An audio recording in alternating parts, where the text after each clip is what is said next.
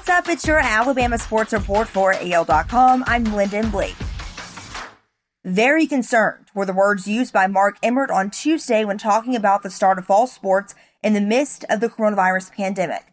In fact, the NCAA President suggested to ESPN a delayed start and shortened schedule might make sense. He admits watching professional leagues work through the issues with playing during a pandemic is to college athletics' advantage.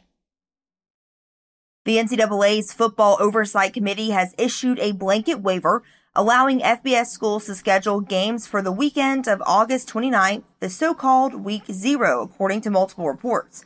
The move allows for schedule flexibility amid COVID-19 concerns. With a week off after their openers, teams would now be able to quarantine players for longer periods if necessary.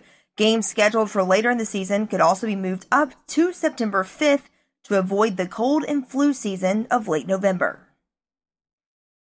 Another former Alabama star has decided to opt out of the 2020 NFL season. A source confirmed that former Crimson Tide and current New England Patriots linebacker Dont'a Hightower has chosen to opt out.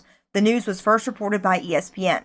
A team captain and a two-time Pro Bowl selection, the 30-year-old Hightower posted 71 tackles and 5.5 sacks for the Patriots last season. Former Alabama All-American Andre Smith has joined the NFL players choosing to not play in the 2020 season. NFL Network reported Tuesday the offensive tackle was chosen the opt-out option provided in the NFL's plan to proceed with the 2020 season during the coronavirus pandemic. The NFL plan includes two levels of players who choose not to play in 2020.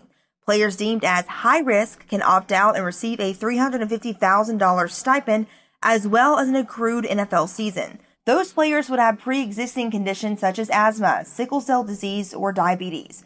Players not deemed as high risk can opt out and receive a $150,000 advance on their 2021 salary. That's your Alabama Sports Report for AL.com. I'm Lyndon Blake.